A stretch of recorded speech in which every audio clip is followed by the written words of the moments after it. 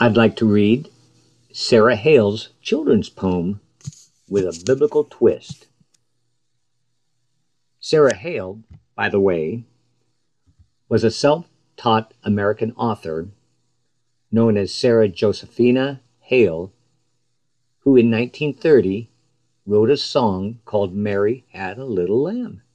You've all heard of this and probably recited it and sang it in kindergarten. She was a prolific writer of poetry and novels and published over 50 volumes of work before her death in 1879. Hale is also known for her successful appeal to President Lincoln for a national holiday we now call Thanksgiving.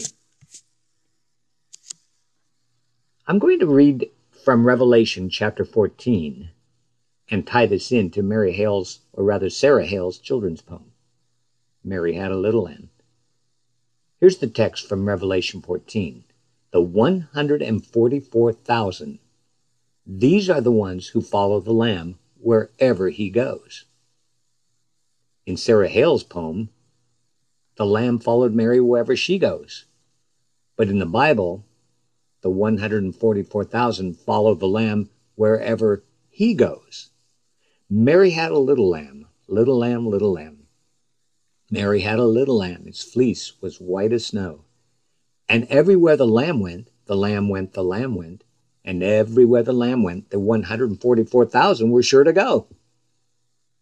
Have you ever wondered who those 144,000 people are? I wish I was one of them. But according to the book of Revelation in chapter 14, I don't qualify. The Lamb's name, Jesus, I presume, is not written on my forehead, as it is on each one of the 144,000. Also, I never sang a new song to an audience of supernatural creatures in heaven, as the 144,000 have done, or will do. Unlike the 144,000, I'm not a virgin, and I have certainly been defiled with women. And according to the Bible, they have not.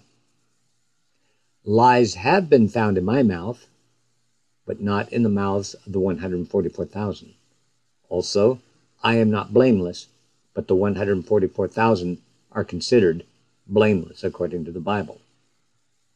So, I may not be one of the 144,000, but like the 144,000, I am learning to follow the Lamb wherever he goes. Even if I'm not one of the 144,000, I, like all true children of God, am learning to be led by the Spirit of God.